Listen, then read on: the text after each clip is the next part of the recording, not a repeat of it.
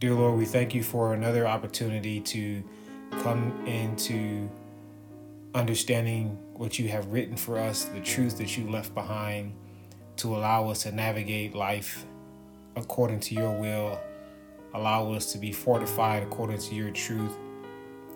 We know that there's a lot that's happening in the world today that has the wrong reflection of who you are.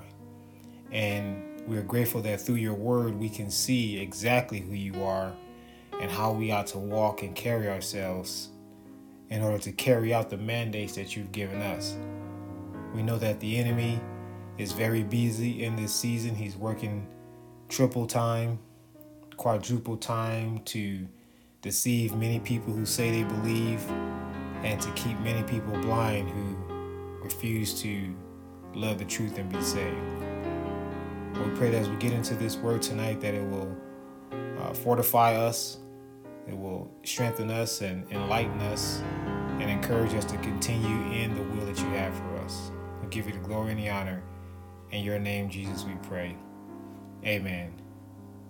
So we're going to get into our next series talking about a very, very important topic for the believers, those who want to spend eternity with God. And we're going to continue our series on what does heaven look like. Knowing the word of God is the most important thing for a believer. We can pray. We can speak things into existence. We can work to try to cast out demons. We can declare. We can even prophesy. But knowing his word is the most important thing that we have to have as a believer. And the reason why is because Satan is a master manipulator. He is very, very, very cunning and extremely successful at his deceitful works. Extremely successful. There is so many people today who say they believe in Jesus Christ, and I'm talking multitudes, who have entered into church institutions, that have been baptized, that has been part of ministry groups, have evangelized, witnessed, and all the above, yet are deceived. And the reason is, the main reason this is true is because they do not study the word of God for themselves. Very, very sad to see it, but it is the truth. Many have been led astray. We have to, I always stress this very, very critical point here, is that we have to study God's word. It's not enough to go to church and hear what the pastor has to say. We have to take what he says, align it with the word of God to ensure that we are not being led astray. You got to look at how Jesus led, or how Satan led Eve to disobey God and eat from the tree of knowledge and good and evil. He spoke to her in a twisted form of God's word. He had a tweak to it and got her to look at the fruit to where it was compelling to her flesh. Something that she saw that can gratify her. And that little disobedience caused the fall of humanity and sin all throughout the earth. We have to know that what Satan does is that he come at us with the most sweetest or glaring or glittering half-truth about God's word. And he usually comes at us at a place where we are in our darkest moments, where we're going through a very tremendous situation. Because he knows that if he can grab us at this place, he will pull us in and we will be walking according to his will and not God's. When you look at Christ when he was in the wilderness and he fasted for 40 days, when he came out, it was never about turning the stone into bread. It was never about that. It was about offering Jesus something that he needed at a tough place in his life so that he would bow down to Satan. Had he yielded to that one little twist, just a one stone, turn it into bread. Had he yielded to Satan, twisted version of God's word, he would have carried out the other two requests Satan had. It's important that we know the word of God. I was on Facebook here just not too long ago, and I saw this post about this bishop out in Texas where apparently he has he's seen God and Jesus face to face, and he's been to heaven. Now, I've heard this several times before. I've heard that these people who've been to heaven, they've had a conversation with God and Jesus, looked him right in the face, saw him. But it sounds so compelling, especially when they continue on with whatever their sermon is, whatever their preaching is, because they're pulling scriptures, they're talking almost as if it lines with the word of God. And these are catchphrases or titles or experiences that draws us in. But if we don't know the word of God, we'll be following behind these people. In John 1:18, Jesus Christ said, "No one has seen God at any time. Only the begotten Son, who is in the bosom of the Father. He has declared him." There's nobody that has seen God. Now, this pastor probably seen God, but it's not the God of the Bible. That would make Jesus Christ a liar. And even in John 3:13, he said, "No one has ascended to heaven, but he who has come down from heaven, that is the Son of Man who is in heaven." But yet this guy now has apparently have some deep revelation about him being in the face of God and hearing specifically from Jesus Christ. We have to know our word. We have to know the Bible. It is the sword of the Spirit. This is how we fight against evil spirits.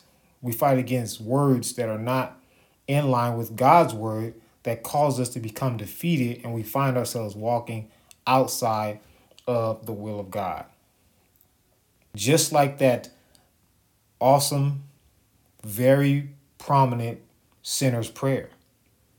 Unbiblical, not backed whatsoever in the ministry of Christ, his disciples, nor the Apostle Paul.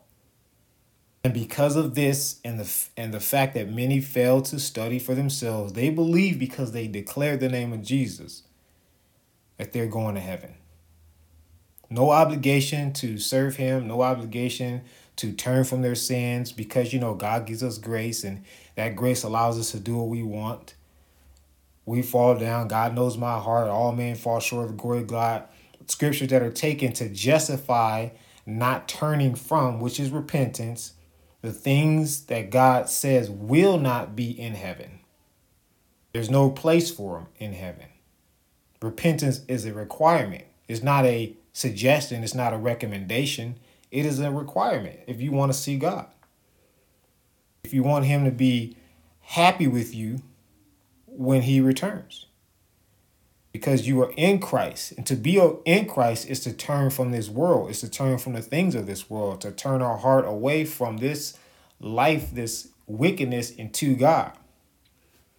And knowing the word of God is what fortifies us and allows us to actually stand on the truth about salvation, which is ultimately the faith.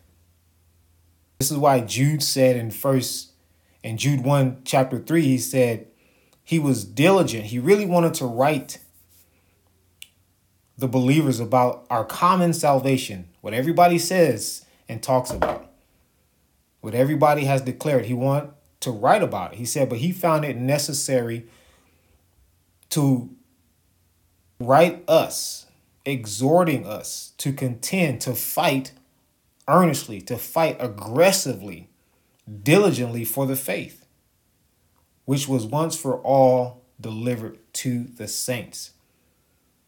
The faith. He said in this season, in the time of church being persecuted, the time of deception, the time of many false prophets, he said the most important thing is not to talk about salvation, but to talk about contending for, standing on the faith, which is the truth of Christ's ministry and what he came to do and what we are to do who say we believe. In verse 4, he says, "For certain men have crept in unnoticed." You know, that's a very powerful statement right there. Crept in unnoticed. How does anyone sneak into any place unnoticed? Well, it only happens when we are focused on something other than what we ought to be focused on, when we are distracted. And there's so much distraction today. And I don't just mean the outside distraction of Netflix and, trying to build a career or whatever it may be that we might find ourselves tied to. I'm speaking specifically about the Word of God. There are distractions in his Word of God, in the Word of God, that is being put forth by many who say they are speaking on his behalf. And those distractions are the false truths in God's Word, the requirement for tithing. I wrote an article not too long ago about the word used all throughout church institutions, especially here in America, the revival. There is not a single scripture or any teaching of Christ or anything in the New Testament, the New Covenant, that suggests or mandates that we as believers are to go out and revive any land or any people. We are supposed to preach the gospel. We are supposed to sow seeds. That's our objective. Everything we see, the great falling away, those that are being led away by deceptive spirits, false prophets, false teachers on the rise, we were all told to happen. It has to happen. This is why when Christ speaks often in his ministries, he said that certain things happened while he was walking the earth so that the prophecies that were given before he ascended, before he came from heaven, would be fulfilled. They had to occur, or else that would have made God a liar. And what we see today has to take place, or else it would make Christ a liar. And neither cannot lie, neither is able to change. So the word of God is being fulfilled as we speak. End time prophecy. But if we don't know the unadulterated word of God, we will find ourselves going places and doing things that do not align with his word. And that is something we don't want to have to answer for when all this comes to an end. And tonight we're going to get into a parable that aligns exactly with what I've been talking about tonight. And it's the parable of the sower. We're going to look at not just the mysteries that Christ spoke of, but he breaks down this parable, and we're going to get into how he broke it down and who it applies to. Who Christ says these seeds apply to that were sown. And we're going to start in Matthew 13, verse 1. It says that on the same day, Jesus went out of the house and sat in the sea, and a great multitude gathered together to him, so that he got into a boat and sat, and the whole multitude stood on the shore. He spoke many things to his in parables, saying, "Behold, a sower went out to sow. And as he sowed, some fell on the wayside, and the birds came and devoured them." Verse 5, some fell on the stony places, where they did not have much earth, and they immediately sprang up, because they had no depth of the earth. But when the sun was up, they were scorched, and because they had no root, they withered away. And some fell on the thorns, and the thorns sprang up and choked them. But others fell on good ground and yielded a crop, some 100-fold, some 60, some 30. He who has an ear, let him hear. Now, before we continue on, I want to tell you that this same statement, he who has an ear, let him hear, is in Revelations. There's a few times in Revelations that the angel who is providing the prophecy to John from Christ says this. And when you hear this in the Bible, this means you need to open up your ears and pay close attention. Christ is making a very, very valid point known that we have to understand and apply. He doesn't want just to hear it because it may, sound good. He wants us to apply this teaching, this parable. In verse 10, and the disciples came to him and said, "Why do you speak to them in parables?" He answered and said to them, "Because it has been given to you to know the mysteries of the kingdom of heaven, but to them it has not been given. For whoever has, to him more will be given, and he will have abundance. But whoever does not have, even what he has will be taken away from him.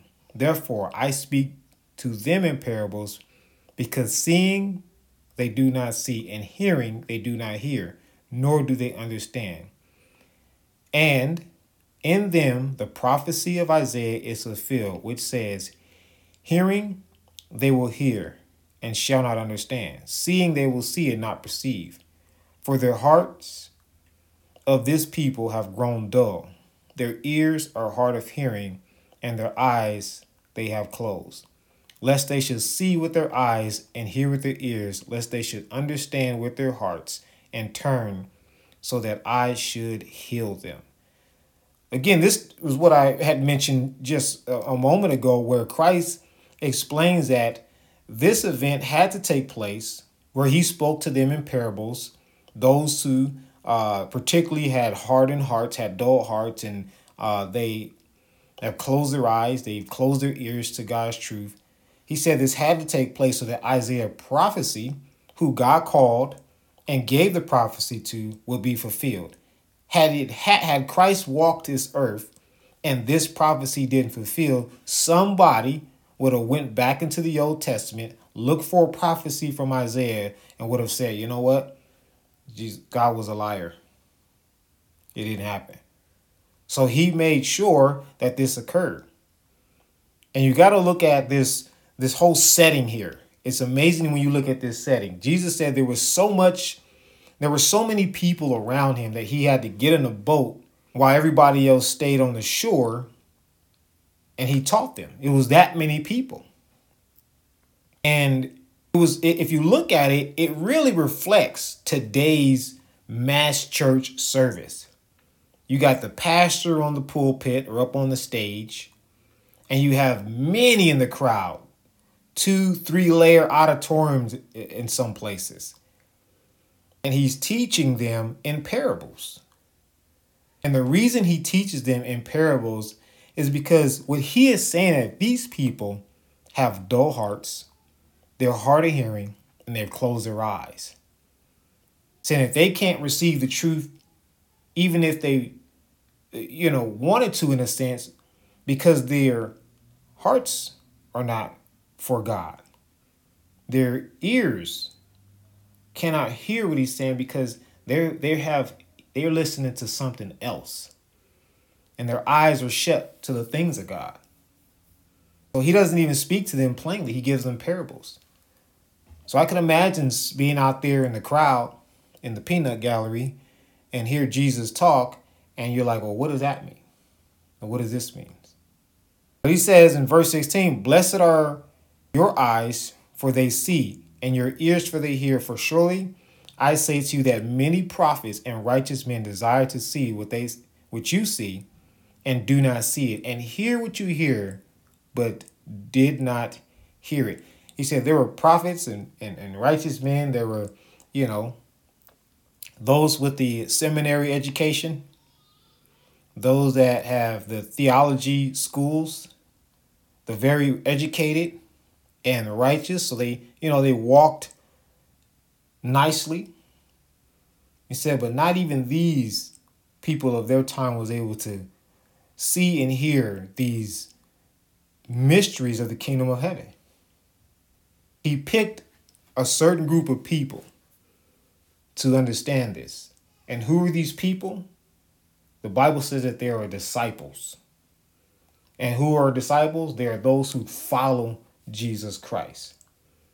This is why I always say there's a clear distinction between a disciple and a Christian.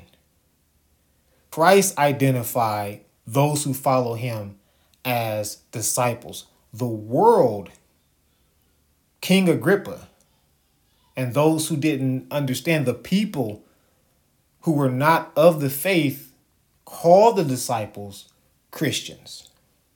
They didn't wear the title as if it came from Christ.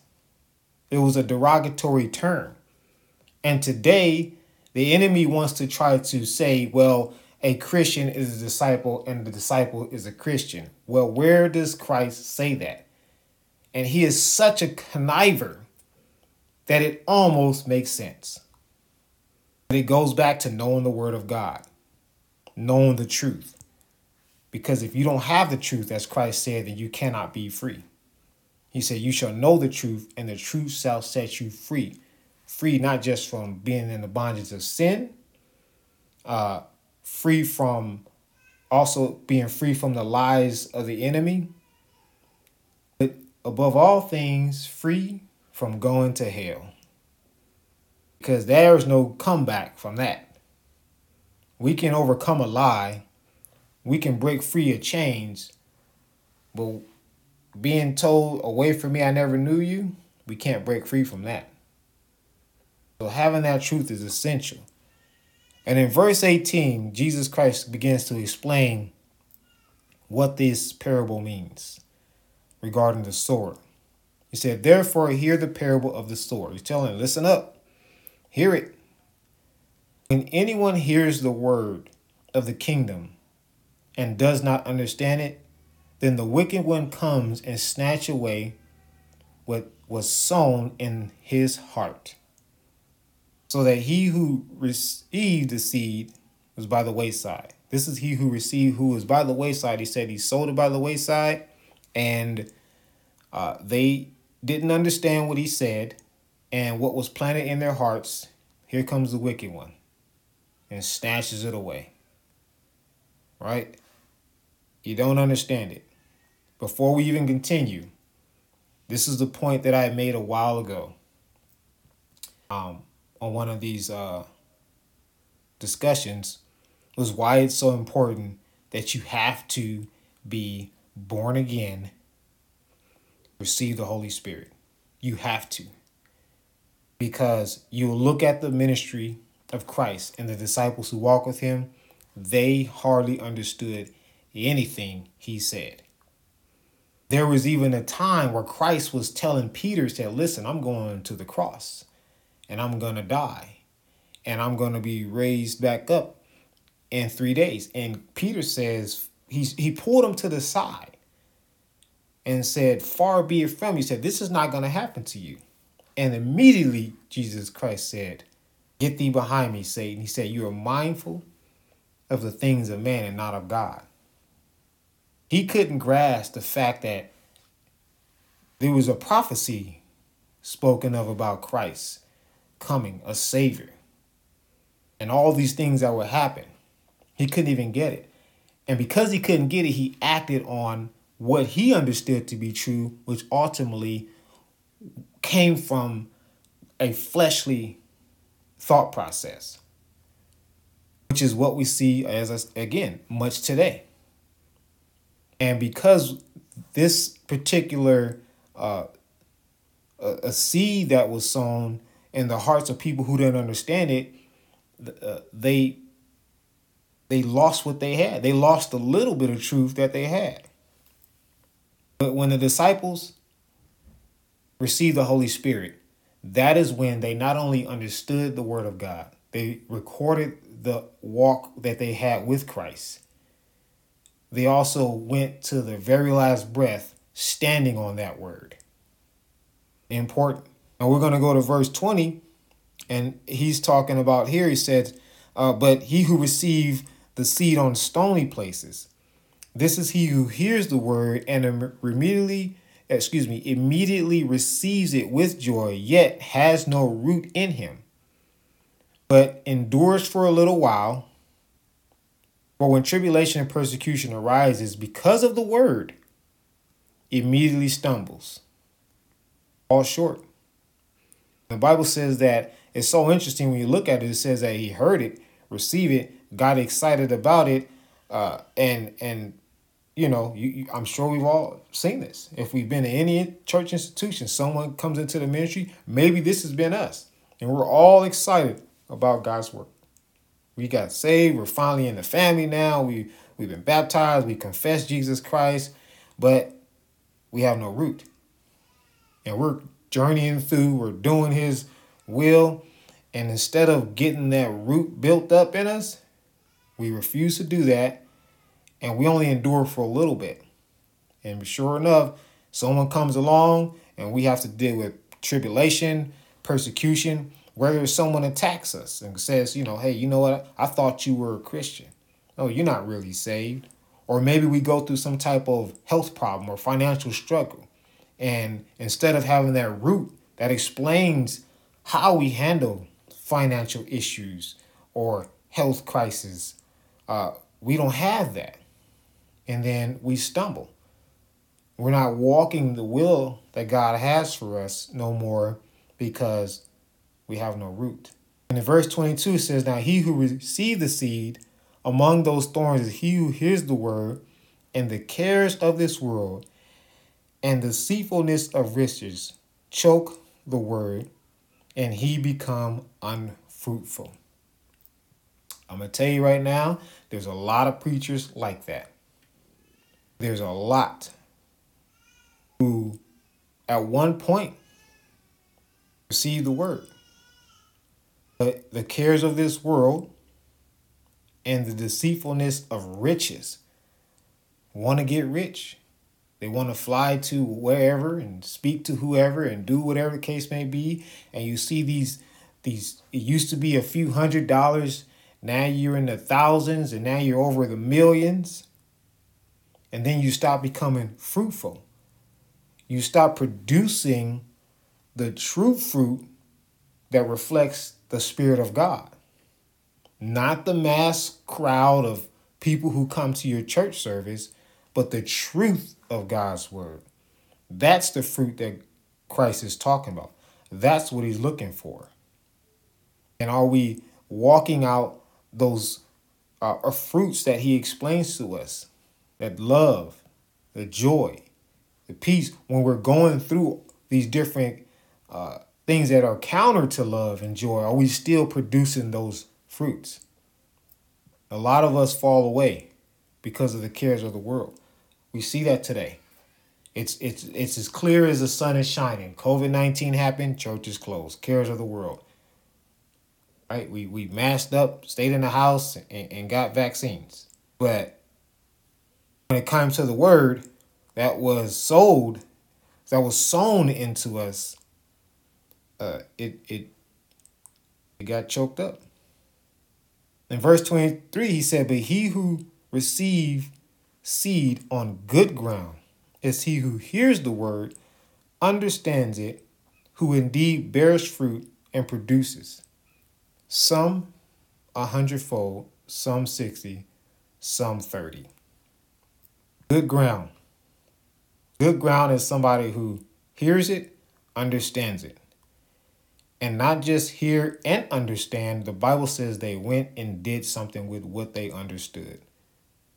It said they bear fruit and produce. They went out and made decisions about the word of God. It's not enough to just, as I said again, sit in church and hear the word. And even if you're in church and you understand the word of God, the third step required is to go do. I've been to several church ministries before. I've been part of these church institutions.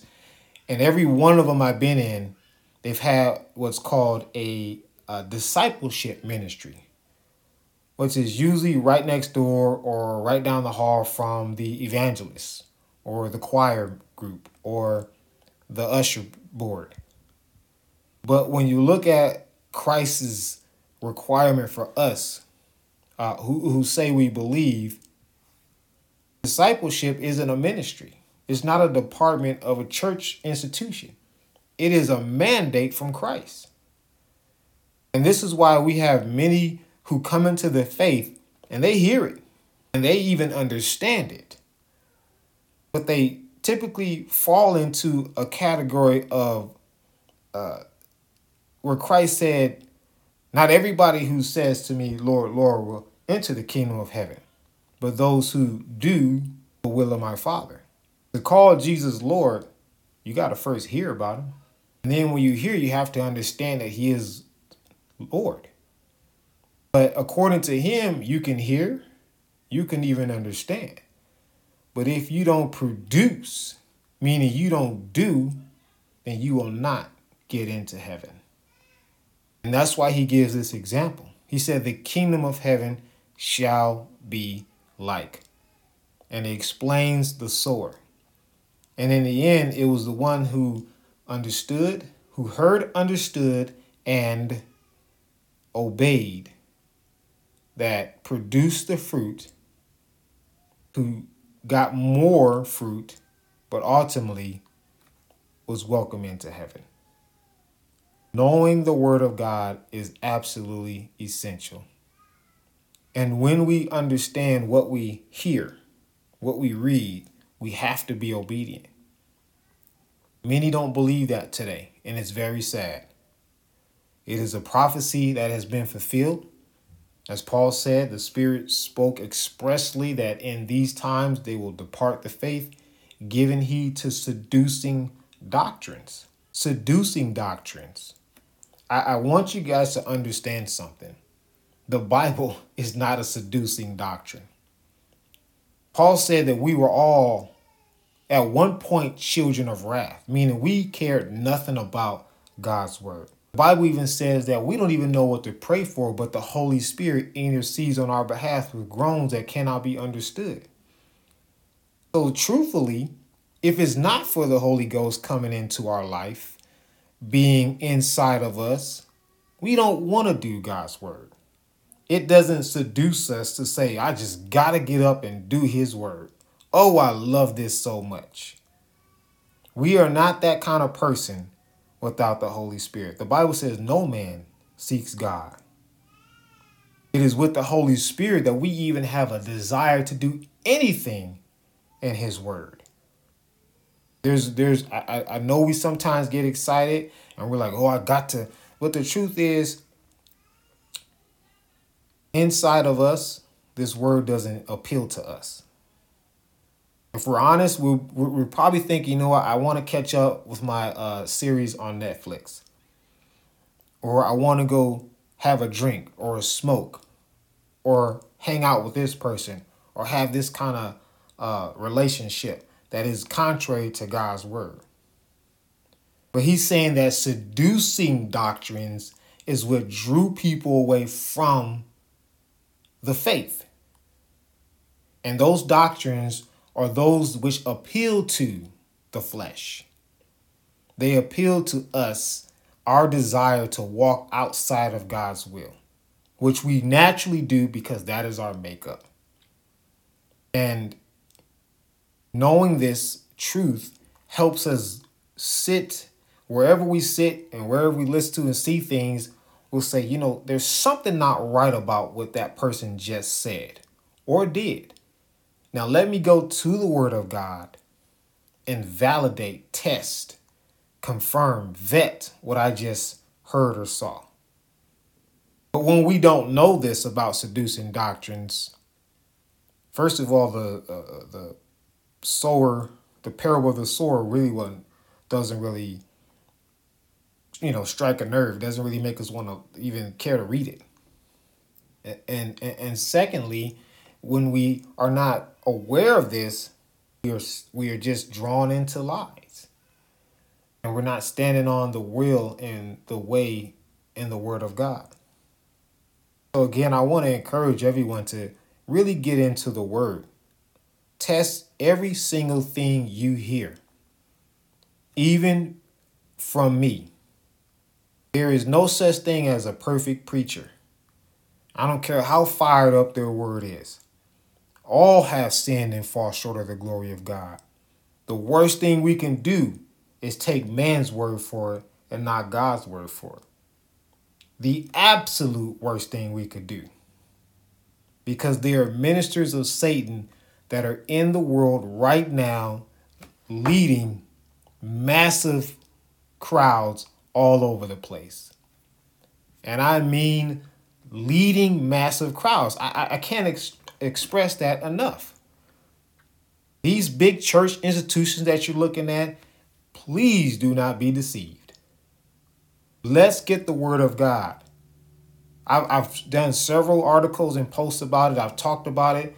T.D. Jakes, Joel Osteen, Creflo Dollar, every last woman preacher out there who say they believe in God, but they don't have to apply the teachings that Paul outlined about the hierarchy that is established in the house of God.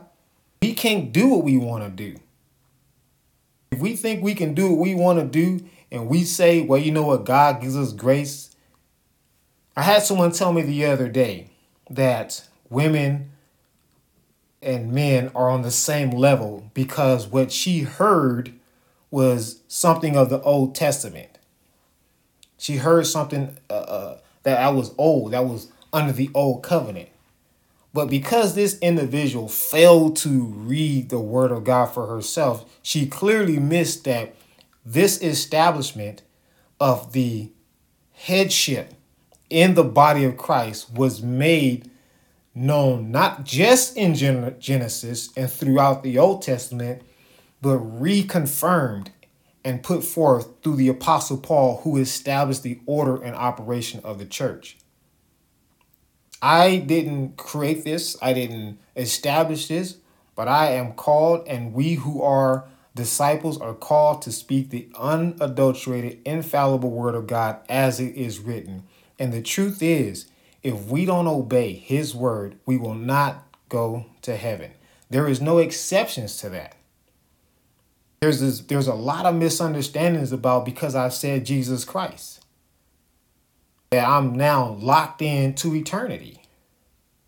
If that was the case, and all Christ needed to do was come, die, and go back to heaven, what was the point of a 3-year ministry? What was the point of calling disciples? Why did he have to call Paul? Why, after he went back to heaven, did he send his angel to give John a revelation? And in the revelation of Christ, he outlined 7 churches, the 7 churches of Asia that have distinctive walks between each one of those who are of the faith. And those 7 walks are a complete walk of all who say they believe. And every last one of them, Christ said that you have to do something if you want to see me for eternity. Not one of those 7 did he say, you're locked in. Even the persecuted church, he told them to continue to endure. The faithful church that he talked about, they still had to check to make decisions that reflected what they believe.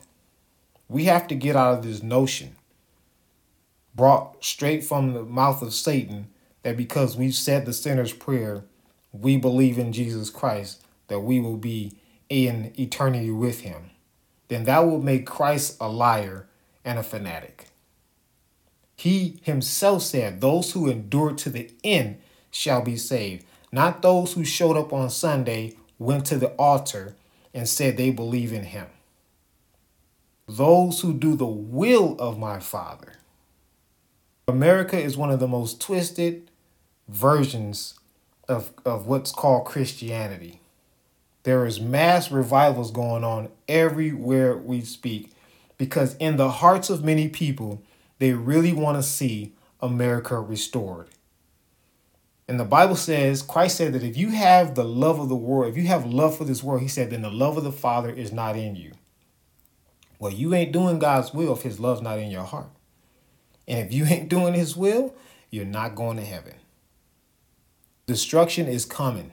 It's prophesied. Everything we see is happening. It's evident. It's living proof. The Bible says in the last days, people will be lovers of themselves. They will be boastful, proud, haughty. And we see that. That's why you have some disobedient child going to a school and shoot up a bunch of elementary students. In times, there is no pray for America that America turns around. Find it in the Bible. That's the way we have to all operate. Find it in the Word of God.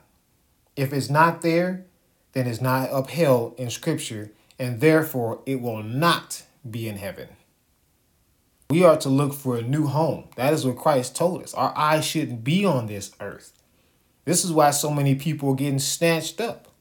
The cares of this world. Satan is driving them into hiding places, following the enemy, because we keep looking for the earth to turn around. They scare people with things like Ukraine and Russia, a potential nuclear strike.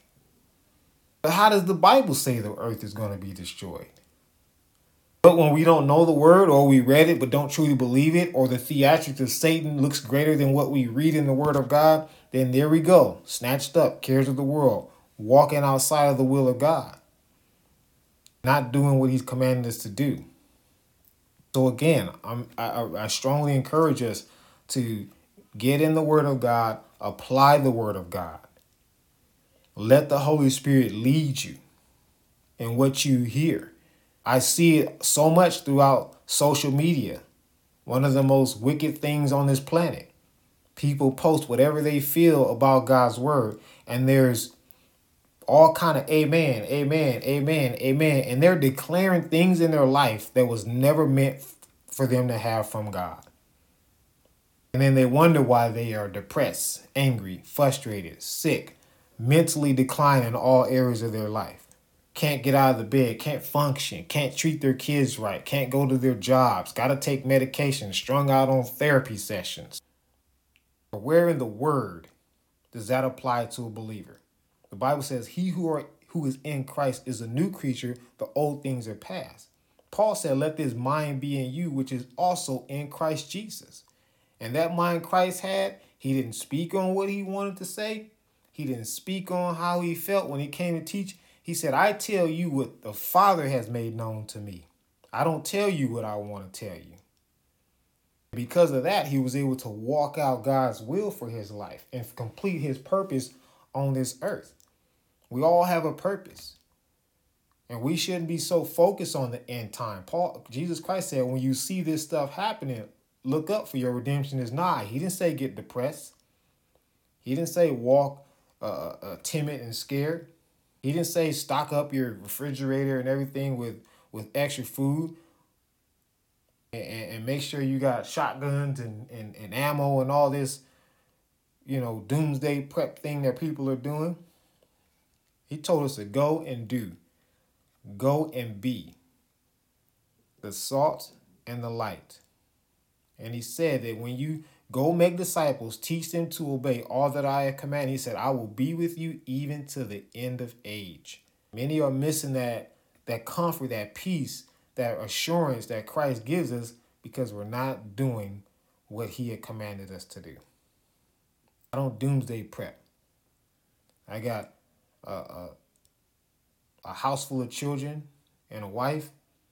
We're not out here seeing how we're going to stock up for what's coming. He sent the disciples out with no sandals, no bags, nothing. And they said, did you ever not have anything?